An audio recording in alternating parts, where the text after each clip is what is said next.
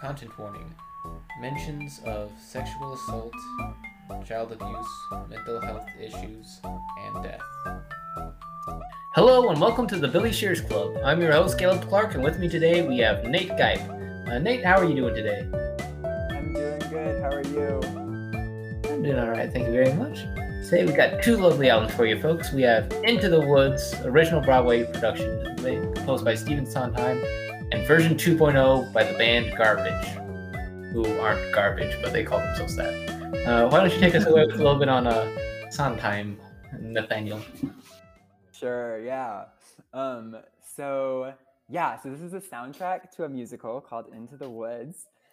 It came out in 1987 and then it was performed on Broadway in 1988. And that was actually the same year that The Phantom of the Opera was on Broadway. So they were kind of competing with each other for a lot of awards. And despite, the massive success of Phantom of the Opera, Into the Woods still won a couple Tonys. So it was a very good musical. And I actually was introduced to this musical when the Disney movie came out, a couple now, which I really enjoyed. It had Anna Kendrick and a couple other big stars in it. And then I kind of heard about the Broadway musical. I've got a friend who's really into Broadway musicals. And she had this playlist with some of her favorite Broadway songs on it. And one of the songs on there was No One Is Alone, which is a song from Into the Woods. And I really liked it. It's got a kind of a cool message to it. So then I went and listened to the whole soundtrack and really enjoyed it. And one of the things that I like about it a lot is something that Stephen Sondheim is known for.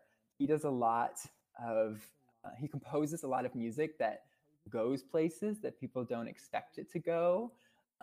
Just kind of like strange musical intervals or kind of unexpected little melodies that he'll throw in. And so my friend who really likes musicals tells me that he does this so much that it's like a thing in the Broadway show business that if you're auditioning for a show, you never choose a Sondheim piece to audition because they're going to have an accompanist there playing the piano. And if you choose a Sondheim piece, it's really hard to sight read because the music is so different and unique. And it isn't going to go well because it's hard to sight read. So that's like one of the things that he's really known for. He's really big in Broadway and people really jump at the chance to work with him. And I think that's one of the key things to his success is that he just does things that are very different and things that people don't really expect to hear. So the show itself explores like a lot of different themes. One of the ones that strikes me the most is like the theme of, I would call it kind of like relativity or subjectivity.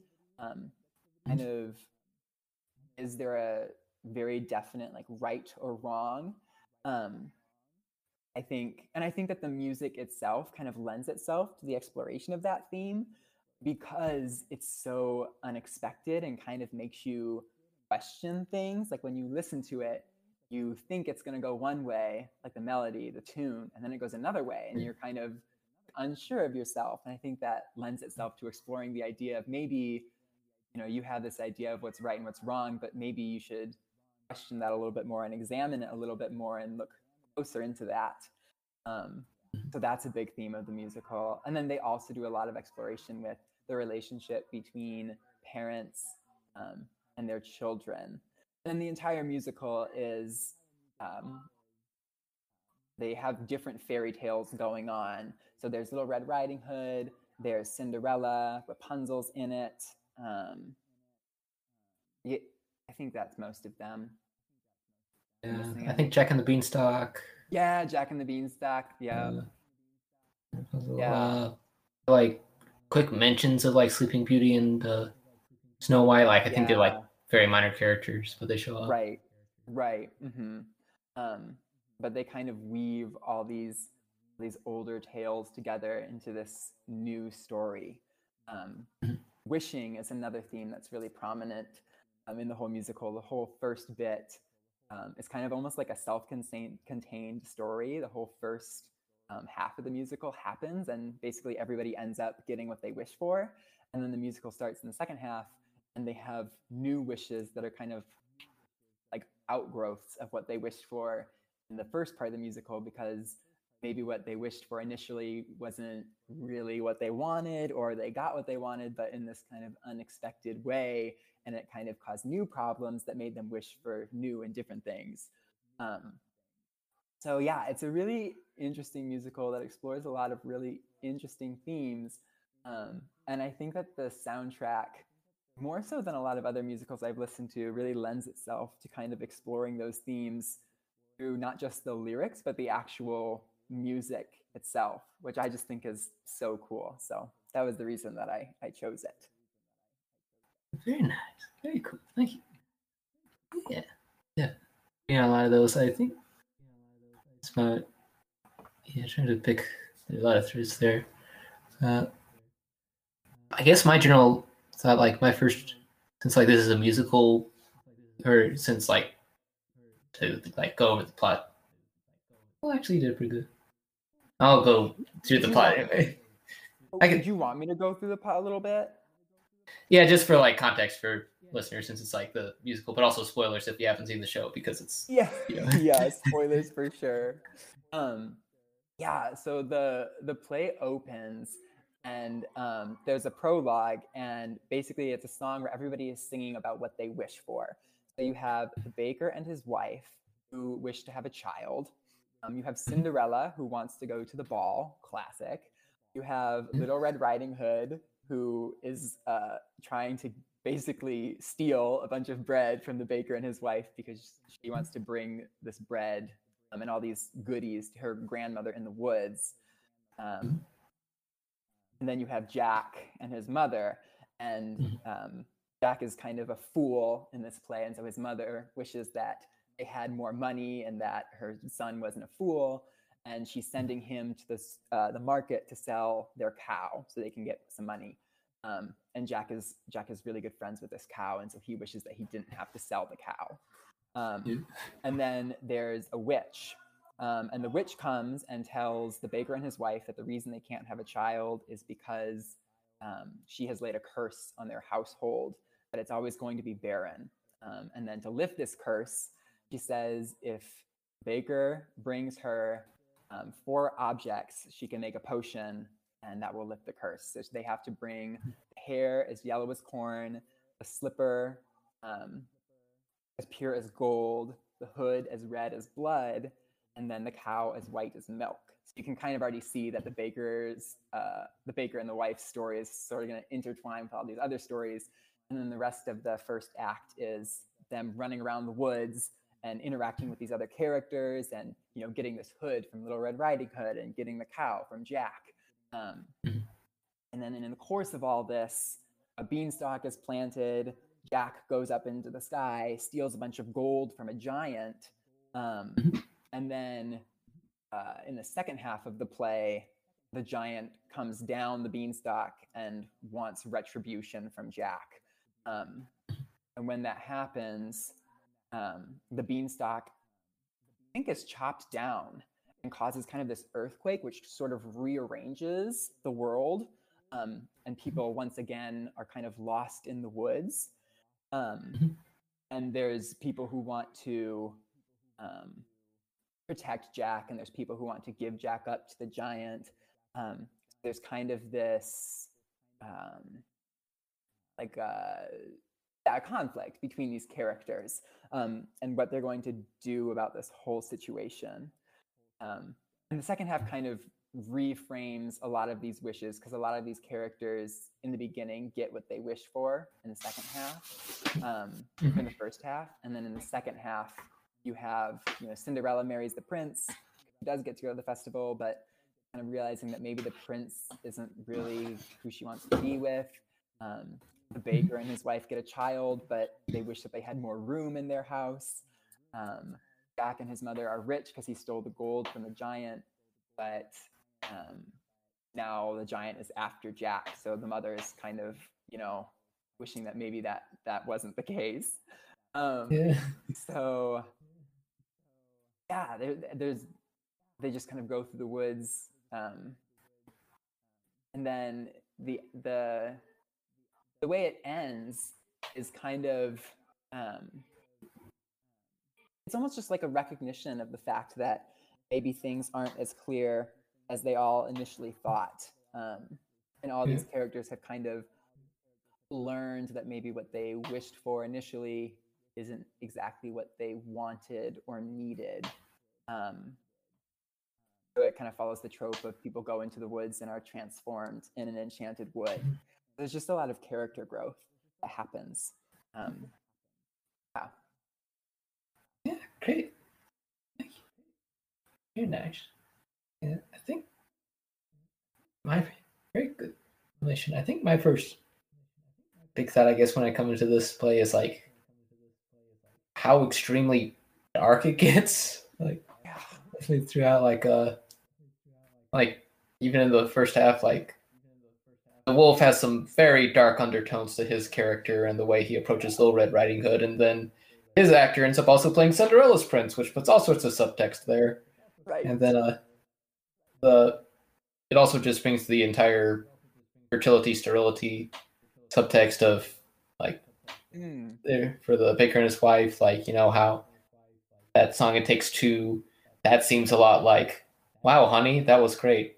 And then but then the marriage falling apart again later on, and because having the child didn't work, it's like a very cynical take on this marriage. And then and then as it goes on, there's like everyone's abandoning each other and giving each other up, and basically human sacrifices to the giant. It gets grim. And also the witch has it's sort of like Entangled, where it's sort of that she's very clearly abusive, but also it's like she does have more attachment than Mother Gothel does, which makes it all the more disturbing. So it's like, right. Yeah, actually, so there's like a lot of sexual subtext in Into the Woods, which tons. Honestly, I completely missed when I watched the movie and when I listened to the show. But as I was kind of reading more about it and looking up costumes too, I think it's much more apparent if you actually see the musical itself, which I have never seen the musical. But me neither. You can kind of tell in the song "Hello, Little Girl" that the wolf sings about Little Red Riding Hood, which like definitely seems like a predatory sexual kind of song. And then the wolf's costume itself, I think in the Broadway original play, has like an anatomically correct penis on it. It's very, it's right. It's going along with it's a show with some more mature themes. That's definitely the case. And you think about even when they're singing in the prologue, when the witch is talking about how the baker's father, the reason the curse was placed is because the baker's father stole from her garden. And she uses the words, he was robbing me, raping me. And so there's this idea that maybe that's kind of like a metaphor for the witch being raped by the father. And he even like steals her beans, which could also be kind of a metaphor there for like taking someone's virginity. So there's like a ton of that going on. So you can see it as, you know, there are these, I guess, more innocent fairy tales going on, but there's definitely a lot of more mature themes underneath all of it as well. And then, like what you're talking about, how the wolf and the prince are played by the same character. There's a lot of that too, where you're kind of meant to draw these connections between, you know, the wolf is like this predatory character. Both, you know, a wolf is a predator, but then he's also kind of like a sexual predator with Little Red Riding Hood. And then the prince is also kind of predatory because his whole thing is that he gets Cinderella, but then he is not faithful towards her. And I think, what are the other character doubles?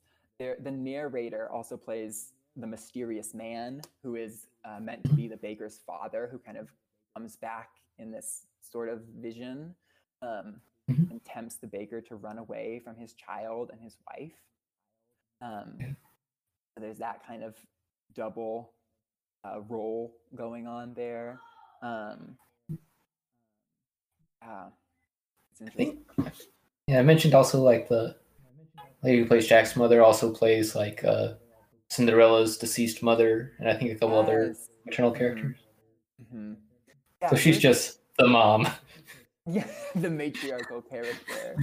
Yeah, yeah. There's a couple double roles like that.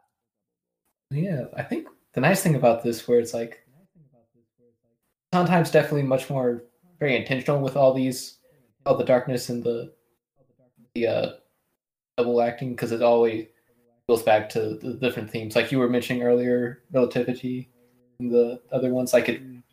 the play all builds into this, or like my personal take was more like, I guess, very Hobbesian. Like I got more like all these people are just basically short-sighted and selfish, and it just takes a lot of effort to be a good person. And so like Yes. something like that. Yeah, And and so it's even yeah, um, yeah, and even the idea of like, what does it even mean to be a good person? I really love the line in the last midnight when the witch is singing, and she's talking yeah, about how these people. She tells kind of the whole cast of characters is around her, and she tells them, "You're not good. You're not bad. You're just nice." And then she says, yeah, "I'm the witch. I'm not good. I'm not bad. I'm just right." Um, and then earlier, Little Red Riding Hood has a line where she says, "Nice is different than good." So it's almost like Sondheim is laying out this idea that there's a way that we can just kind of be nice and be non-confrontational and do the easy thing, even if it's not necessarily the right thing, because we're conditioned to think that a lot of times the easy thing to do is the wrong thing, or the right thing to do is the hard thing to do. And I think he kind of challenges that um, in this musical, um, definitely. which I think is really interesting. Yeah, especially with the what's the song? No, no more. Yeah, where like you were mentioning, where the baker's father shows up. Mm-hmm. That's Yeah. definitely like the very direct interpretation of those ideas. Mm-hmm. Yeah, There's yeah. this is semi-related. This is just my favorite part of the whole musical, so I just got to talk about it. In the song "No One Is Alone," um, they're kind of singing this whole song, and initially it is like it's kind of what you would think it would be about. No one is alone. Like someone is always on your side. Like no matter what you think, there are always other people who think the same thing, and it's like a comforting thing. Like you're not crazy. Other people agree with you, kind of. And Yeah. then all of a sudden, there's this one line. They're singing "No One Is Alone" in this comforting way. So they sing "No One Is Alone," and then the baker goes, "Careful, no one is alone." And the way he says it and the way he sings it, it's like a warning all of a sudden. And you're kind of like, oh, like that was shocking. That was surprising. That's the kind of thing that Sondheim does, right? Yeah. Um, Yeah. and you realize that you can take that as a scary thing too. Like it can be comforting to think that no one is alone, but it's also frightening because it means that people who are against you are not alone either. Like, and you should be careful because there could be a mob of people who disagree with you. Um, and I just loved that subversion. I think that was the first one where I was like, oh, like this is happening a lot throughout this musical. That one is just really obvious. Um, Yeah. and that I think that touches on a lot of the different themes, but one of them being kind of the ambiguity between what is right and what is wrong. Um, because there are reasonable people on both sides, and also the ambiguity and like, okay, but what does that even mean? It means, yeah, great, like that's a comfort. There are people on my side, but it also means like, watch out, there are people who are not on your side too, and maybe a lot. Um, Yeah. I think I just really love that instance in the musical because it's such a strange reversal of the tone of a song. Yeah, definitely. And you can flip it from all sorts of different sides. Like I think that it really plays into like if this was a first person musical from the perspective of any character, it could very easily shift. Like even the giant's widow, who like was just this force of destruction. You look at it from her point, it's like a really sad John Wick movie. It's like, yeah, definitely. I love Right, that. Yeah. right. Uh, she's just, these are all terrible people. And they killed her husband. Right. Yeah. Like I imagine when people are watching the musical, there are probably people who are like, they really probably should give Jack up, because this giant is like just walking around and crushing people. Like, maybe we should just let her take Jack, and that would probably save a lot of lives. And then there are people who watch it and are like, no, like you can't give up Jack. Like, that would be terrible, And I find myself, I would be what the witch calls nice, because I find myself in the Jack camp, where I'm like, oh, you can't just give up this boy. But if you're weighing human life, it's hard to know. It's definitely a gray area, and I think that's exactly what the musical wants. So, yeah. Yeah, I'm curious, what were your favorite moments or stuff? Like any particular songs or performers? Yes, yeah. So I do really like No One Is Alone. One, because I think it's just a really pretty song. And two, because it's got that moment in there, the reversal between no one is alone, that's a comforting thing, and no one is alone, watch out, there could be lots of people after you. I think that was just a really cool switch there. I also really like the prologue, which is the first time where everyone is singing about their wishes, because it introduces all the characters, and it's got this, there's a lot of different people singing, and it kind of jumps around between them all, which I think is so fun. And you kind of get to hear the perspective of every character that you're going to be following, and I think it does such a great job of setting up the rest of the musical. And I mean, it tells you exactly what all these people want, right? So you kind of you come to an understanding of all these different characters very quickly, and there is a lot of characters that you're following, so that is very necessary. Oh, yeah. The musical does a really great job of doing that. I also really like Agony, and then the Agony reprise that the two princes sing, the prince and his brother, because it's so funny, these princes singing and trying to outdo each other with, oh, my life is so hard, the girl that I want to marry is up in a tower, and like, oh, you know nothing, like my life is so much harder. It's just so funny to hear them singing about that. And they're both, the princes are kind of like slimy characters in the musical, like you're not supposed to really like them, but in these songs they are so funny, especially the reprise when they're talking about one has a problem with blood and they like kind of make fun of him, and then the other has a problem with dwarves and they make fun of him. And I just think they're so funny. They're both very like vapid characters. You probably call them himbos. I think that really comes out in these songs in a very humorous way. They aren't himbos, they're the Gaston type. A himbo is kind. There we go. Exactly. Yeah. I really like those songs.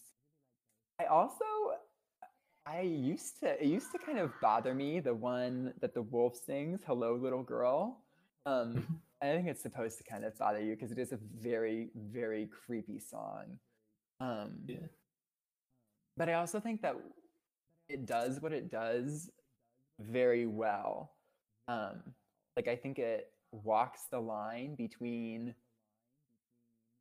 like, it stands up as a metaphor. It's never like, oh, graphic, that it's like, oh, but it also always like makes sense, and they have that whole motif of the path, like the wolf is trying to lure her off the path. And I think that's a really interesting idea, that there's like a right way to go, and it's like the idea of like traditional sexual morality, where it's like, you save yourself for the person you're going to marry, or whatever, and the wolf is trying to like lure her off of that. And I just think it is a really interesting song, and a really interesting exploration of that theme of sexuality. And so I like it more now than I used to. I used to just think it was so creepy, and I still think it's very creepy, but the creepiness is in service to what the song is. And I just think it's a very artfully done song.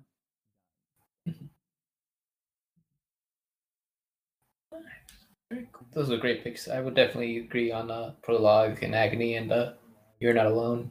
Some of the picks. I think I would also have to join Stay With Me because it's the witches.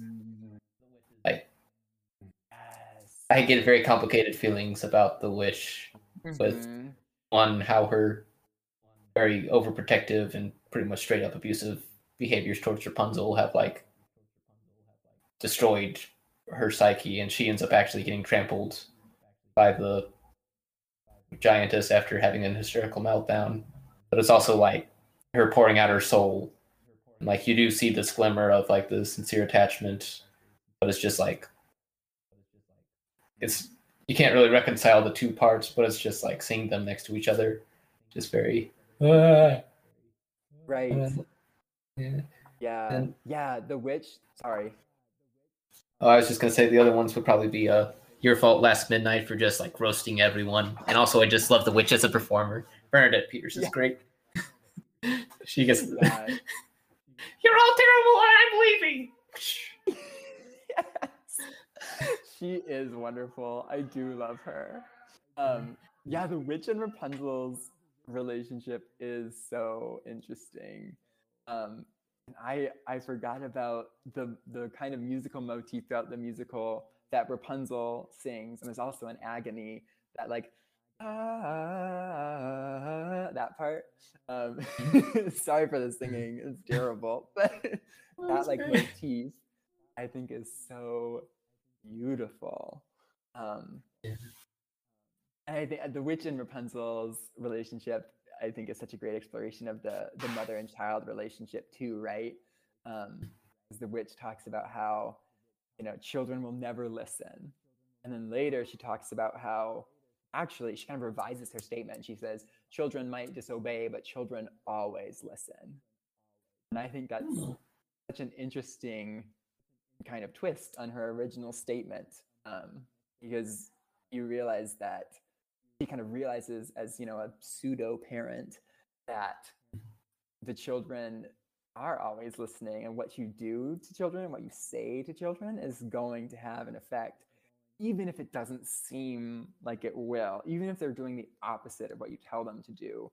What you're telling them still has an effect, and so you have to be careful. I think that's a really interesting take on the parent and child relationship.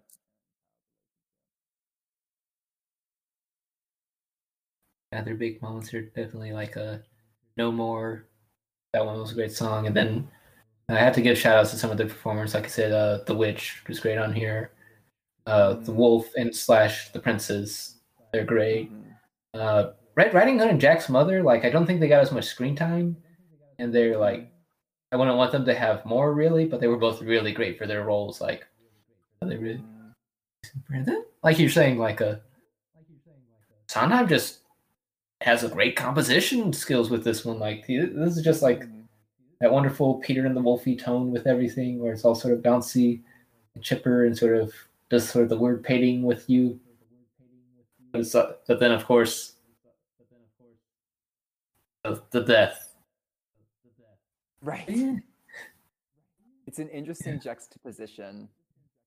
And he does that so like the whole musical is like that. You have these fairy tales, which I guess are kids' stories, but they're also kind of more based on the Grimm's fairy tales, which are traditionally a little bit more dark, so you have that kind of interesting dynamic opposition at play. That's another kind of that, these two very disparate things that he brings together, weaves into the story. Yeah, like I think it's a little bit unique among fairy tales. I'm not an expert, but it seems like usually there's a range where it's like on the one end you have it's just a kid's show that takes on fairy tales and throws in some like, oh, this is kind of silly, isn't it? With maybe some like pop culture references, like, all the post-Shrek ones. Yeah. Or the post-Shrek ones. Shrek is pretty great. And I'll die on that. Shrek. I love Shrek. But yeah.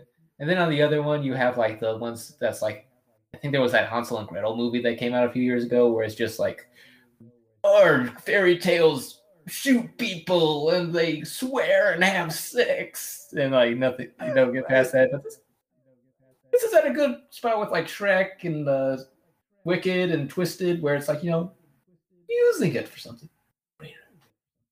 Right. It's like appropriate for children, or at least the Disney movie. Not appropriate for children.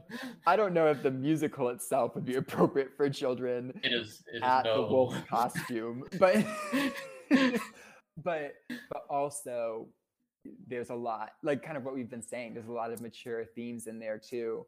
If you can see the metaphors and see all the symbolism going on behind the scenes. Not even behind the scenes. It's all very obvious, but I'm just not super astute sometimes when it comes to noticing these things.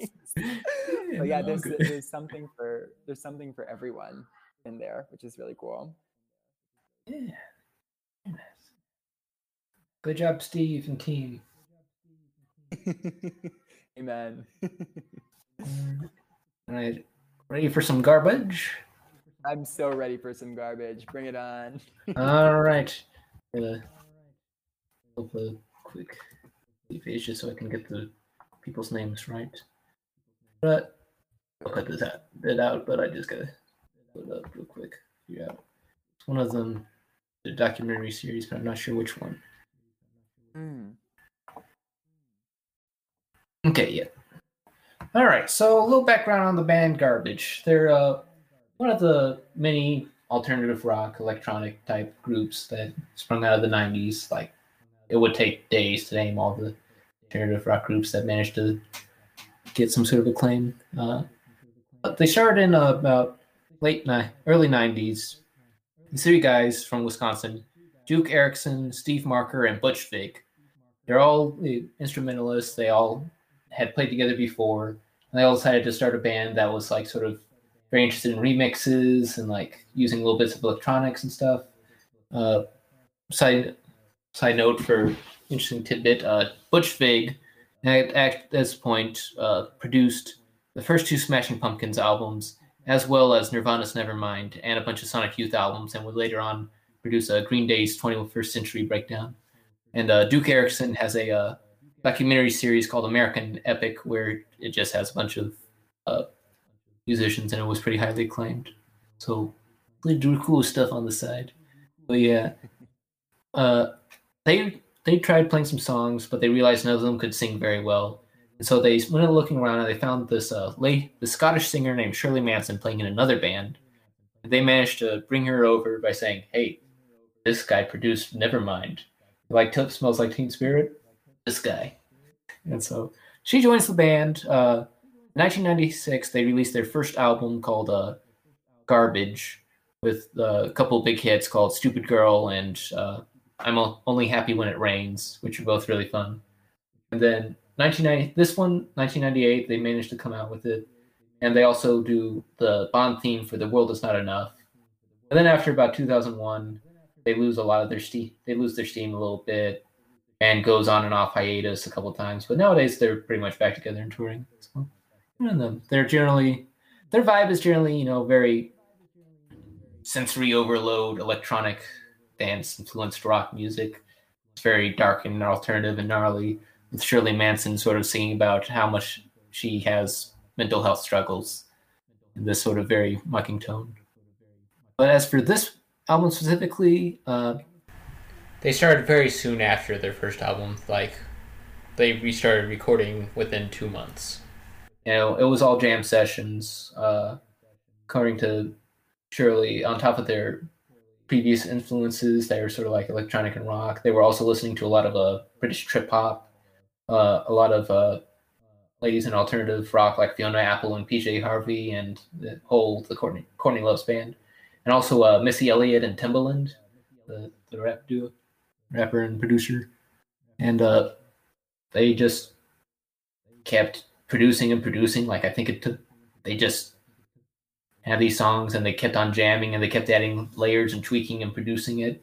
At one point, apparently, they found this abandoned candy factory and they decided, yeah, this will be interesting acoustics, and they played it there until they got a noise violate complaint, and so they had to leave.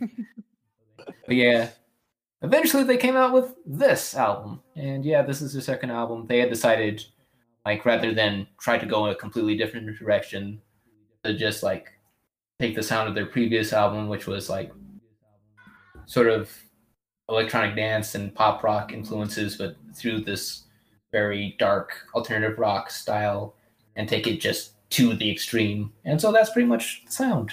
What do you think? That's my summation. Yeah. I was surprised at how much I enjoyed this album actually. And I don't want to say that I had like low expectations going in because I didn't.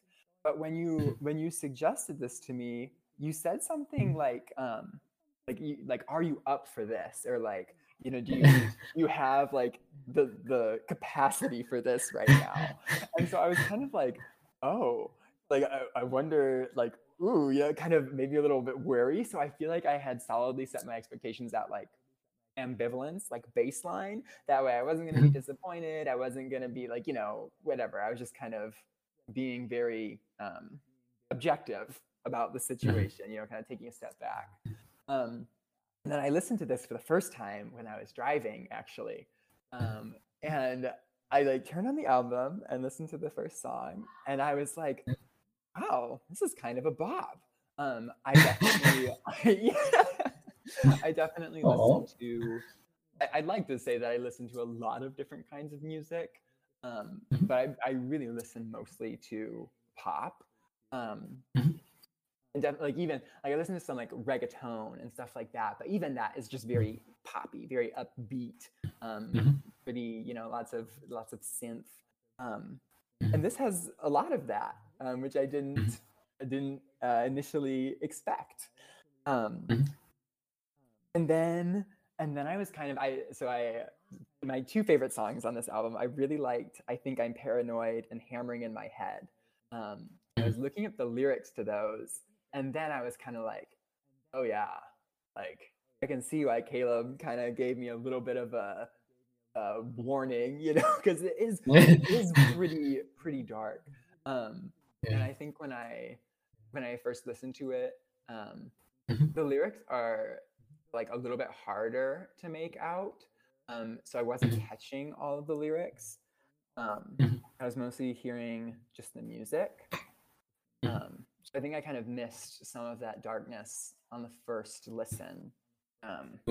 But then that really came out in the lyrics, and I was like, oh, yeah, like I can see this now.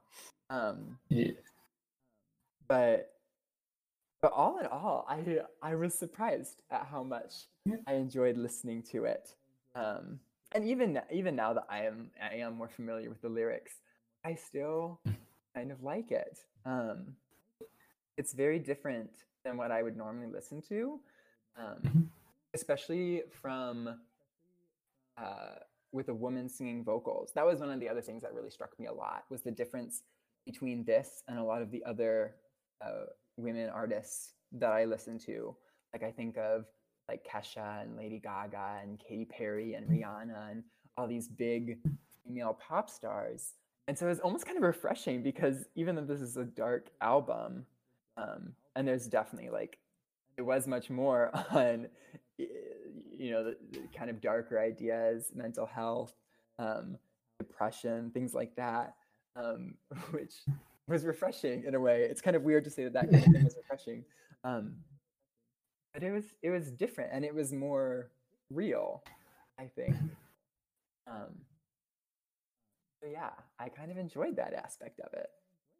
Yeah, I could definitely see that. Yeah, this is Shirley Manson does not have, like, whenever the naughty does come up, it's usually very insecure. Codependence is a huge theme on this album. Like, there's the one song called "Sleep Together," and that's more of just like begging someone to love you, and like that just comes up over and over again in the album. So yeah, definitely does that.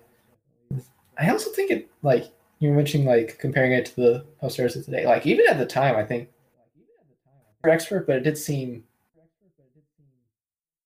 I want to say a complete outlier. Like I'm not super familiar with Work of Whole, but I know like they I guess probably the Breeders I think had something a little similar to this. But the one thing to note was that one of the band members said that when they were looking for a lady to sing, like they didn't want to go for someone. They noted that a lot of the women in alt rock at the time were to scream a lot, and they wanted someone more like restrained a little bit. But it is interesting to compare like I think more like a Alanis Morissette or a Meredith Brooks with those kind of alternative singers. Like this is definitely a lot. They definitely dealt with like internal flaws and mental health, but it's always that they kind of went back and forth, but they did generally have, at least on their big singles, a bit more buoyance and like sort of, oh yeah, I'm cool, like the right. Meredith Brooks, the B word, like that one was pretty. That was just like, heck yeah, I'm awesome because I'm self-contradictory. Or like the Alanis Morissette's big breakup song, "You Ought to Know," that's like it's pouring out of righteous anger, but you don't get any of this here. This is just for the person who was just sort of openly weeping, basically. This is like, yeah. Let's see. Let's get into specific. And I think that adds like the realness of it, and I think that's the thing that I was focusing on that was refreshing was the realness, because it feels like a lot of the music that I listen to now is, it is a performance, and it is like this person as like a sex symbol or as an object or as whatever, versus this is like someone with real struggles and talking about like the human experience. So it's a person as a human, and I really appreciated that. Yeah, cool. Yeah. Well, let's talk some of this realness. What are some? You mentioned a couple favorite songs. I think you said, which one was it? I think I'm Paranoid and Hammering. Was it Hammering in Your Head or Push It? Hammering in My Head. That was the one. Yeah. What did you what brought you into those? If I might ask. Initially, it was just the music. It wasn't the lyrics really at all. It was just the background. I liked how, especially Hammering in My Head was like kind of fast, kind of upbeat. I mean, all the songs kind of have that, that electronic synth vibe. But these two, to me especially, really had that. But I think they were kind of similar to other music I've listened to, which is what drew me in initially. And then when I was looking at the lyrics and being like, oh yeah, like this is dark, wow. I don't think it was like really, nothing in the lyrics particularly like necessarily resonated with me or made me appreciate the music more, but I did like that they seem to really come from a place of experience, and of someone writing a song about, it wasn't like, okay, we're going to write a song that people can get down to at the club and that, people can just, get drunk and dance to. It was, we're going to write a song about things that are important to us, and sing about things that we think the world should hear. And I liked that. Good takes. I think I had a lot of tracks I really loved. Probably my picks would probably be like When I Grow Up, Medication, Special, Push It. I think some had some potential. Sleep Together and Wicked Ways. Like those are good. Yeah, I definitely do agree. The lyrics, it's a little bit. I think Shirley Manson's pretty good lyrically, but it's like sort of the general, things that you run into with a lot of 90s alternative rock. It's very sort of confessional and diary feeling. So it's like not like a strong structure and use of image. It's more like just laying out all these sort of stream of consciousness feelings and stuff. So that style does not lend itself to the most robust lyrics, but it's still pretty. I think it still contributed. You still get the vibe like between like what she's saying and Shirley Manson's sort of very condescending, toxing style. Like it does get across the vibe, I think. Yeah, I think I definitely also tend to prefer those like really hard hitting ones. Like when I grow up, that's basically a rave song. You know, it's just got those boons, boons, boons, Right. sort of very pounding drum beat and all the little ba ba ba ba. Every time that they bring in like sort of the little cheesy pop background vocals, those are always great. But then, yeah, like we're saying, the lyrics on "When I Grow Up," that's just like sort of like looking, sort of like taking their entire career of like, you know, all these negative feelings and weeping about them, but it's like putting them in the context of just a little kid who wants to, who's trying to retaliate against all the stuff going on around them. So it's really interesting address, but yeah. It's oh, sorry, you keep going. Oh, go ahead. I was just gonna say it's interesting. I think a lot of these songs, to me, there was this tension between the music, which was pretty upbeat and pretty like it reminded me of the music that I listened to, the pop music that I listened to, which is very like danceable, beat heavy, electronic, positive, you know. And you kind of made me think of it when you were talking about the "When I Grow Up" and the ba ba ba's. Versus then you have the lyrics, which are pretty dark and kind of the opposite in a lot of ways.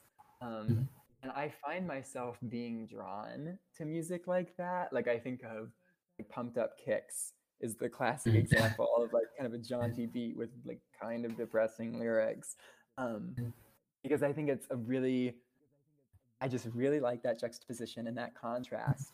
And I think it's a really good way to kind of represent struggles that people are dealing with, because so often there's like, you know, whatever you're going through, but then there's the added on struggle of trying to hide that because you're ashamed. And so like outwardly putting on like a happy face and pretending that everything's okay. I think that those songs really, like having that kind of tension in your song between the music and the lyrics really auditorially illustrates that point in music. And I'm losing my train of thought now. I had something to say. It's a lot like, you know, if we wanted to connect it back to Into the Woods. Hey, interesting. You know, there's a similar contrast in that musical where he's using, you know, maybe these kid stories to illustrate, you know, kid stories in quotes, to illustrate these adult themes. And I think that both of these albums have some interesting contrasts in them and some interesting tensions in them that serve to kind of make the points that they're trying to make in some way. Yeah, totally. Yeah, it's very good lyrical dissonance, especially like just all of them, like especially like a couple other ones that are favorites, like a Push It and Wicked Ways, which are both about like very relationships gone bad, but it's like just these, you know. Woo. But yeah, I will say a few tracks like Trick Is to Keep Breathing and You Look So Fine. I think the production style kind of backfired there because I think they were trying to tone it down and have a more serious one. But I felt like they didn't work, like they were still kind of too produced, too many elements going. Like Benecation is the one that's closest to being fine because it has that intro where it's just the guitar, and then the chorus is just sort of that, just feels like a giant lurch as like Shirley Manson is coming to grips with like, according to her, this was a story about like having to use the U.S. health care system and not having anyone around to support her during that time. Then you kind of get that feel of isolation and like in them. But yeah, so that kind of worked, but like Trick is to Keep Breathing and You Look So Fine, those then they needed to like tone them way down to really get it across, because otherwise it just sounds like another garbage song. And like, I don't know what you thought on those. Yeah. I did think there were a couple times when like the song would switch, and the way I have my Spotify set up, like the songs kind of bleed into one another.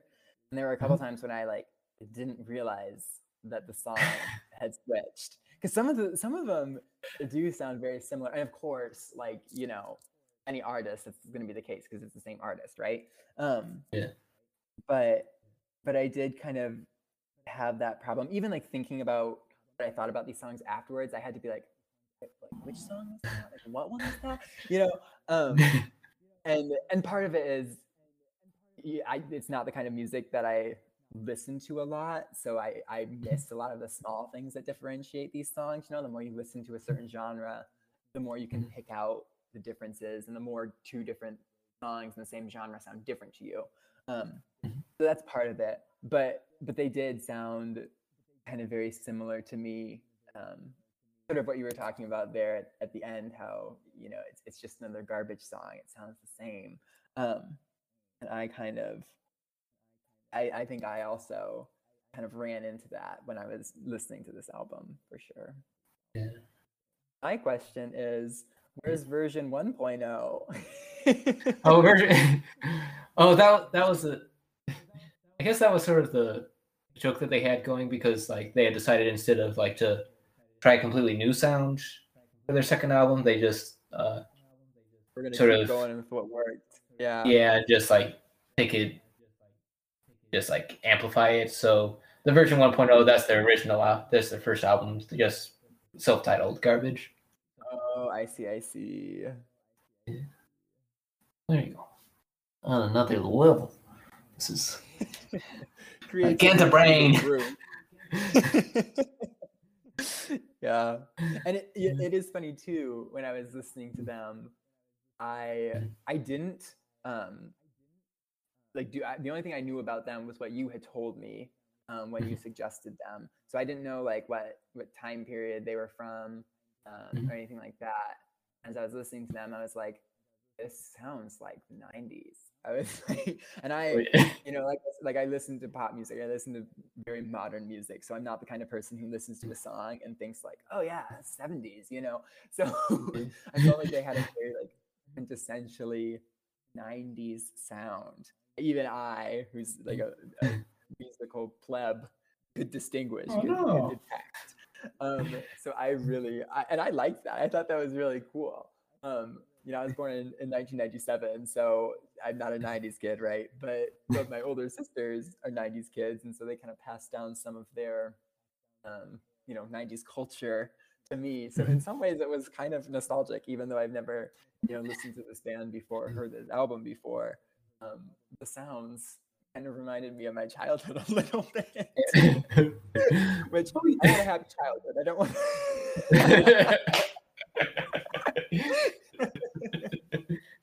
Yeah. Yeah, no, it does. It does sound like it is definitely a very 90s album. Like just sort of their melody styles, all the sort of electronics mixed with rock. That was like 90s was a very good decade for that, because you had like the Manchester scene right at the beginning with over in Britain, and then like all the industrial metal guys, and even like later on Chumbawamba to an extent. So there were a lot. This is basically like if Trent Reznor was a giant pop nerd, this is what Nine Inch Nails would sound like, instead of closer on it. But yeah, it was also interesting as I was reading interviews, and according to Shirley Manson, like when they were recording this, they were like making this huge leap in production styles from like analog production to digital, and so they were like, they were calling themselves pioneers in that, like huge technological shift, which I don't know enough on the history of production styles to verify. I think from what I know, the first album was completely made on Pro Tools, were like 92. But this could definitely be early enough to be like one of the first like still pretty early on. So I think, yeah, Wow. yeah, They were it really was a lot breaking of, new ground. yeah, oh yeah. These three little cheese-eating Wisconsin weirdos and a Scottish girl Right. with depression. An unlikely duo, an unlikely group. Oh yeah, yeah. Yeah. Any final thoughts, or shall we? Yeah, I really think just I was it felt like it expanded my musical world in Yeah. a way that I didn't necessarily expect. I think a lot of times you think that you have the music that you listen to and that you're perfectly fine with that, and you have music for when you're happy, music for when you're sad, music for when you need to study, music for when you need to relax. You have everything, and then someone will show you something, and you're like, oh my gosh, I didn't realize that I I didn't have a niche for this in my musical world, but like I like it, and it's Yeah. I could listen to this more. Um, I think for me, this whole experience has just been being open to things that maybe initially you are kind of have some trepidation about or think like, probably won't be for me, but I'll listen to it. But just like giving things a chance, Yeah. you can really find something new that you enjoy. So yeah, that's my big takeaway from I guess that's this whole experience, not necessarily the album specifically, but yeah, the album too, for sure. Yeah, that's great to hear. I'm glad y'all gotten a chance to listen to Into the Woods. And if you want to find more albums to check out, you should listen to the show on Spotify. Wink, wink, nudge, nudge. Gyrate, gyrate. Flex, flex. Hey, Macarena. Amen. Well, I think that's about all the time we have for today before I find more words to say. The albums that we listened to today were Into the Woods, original Broadway recording composed by Stephen Sondheim, and version 2.0 by Garbage. I'm your host, Caleb Clark. Oh, and I am Nate Geip. And thank you for listening to the Billy Shears Club.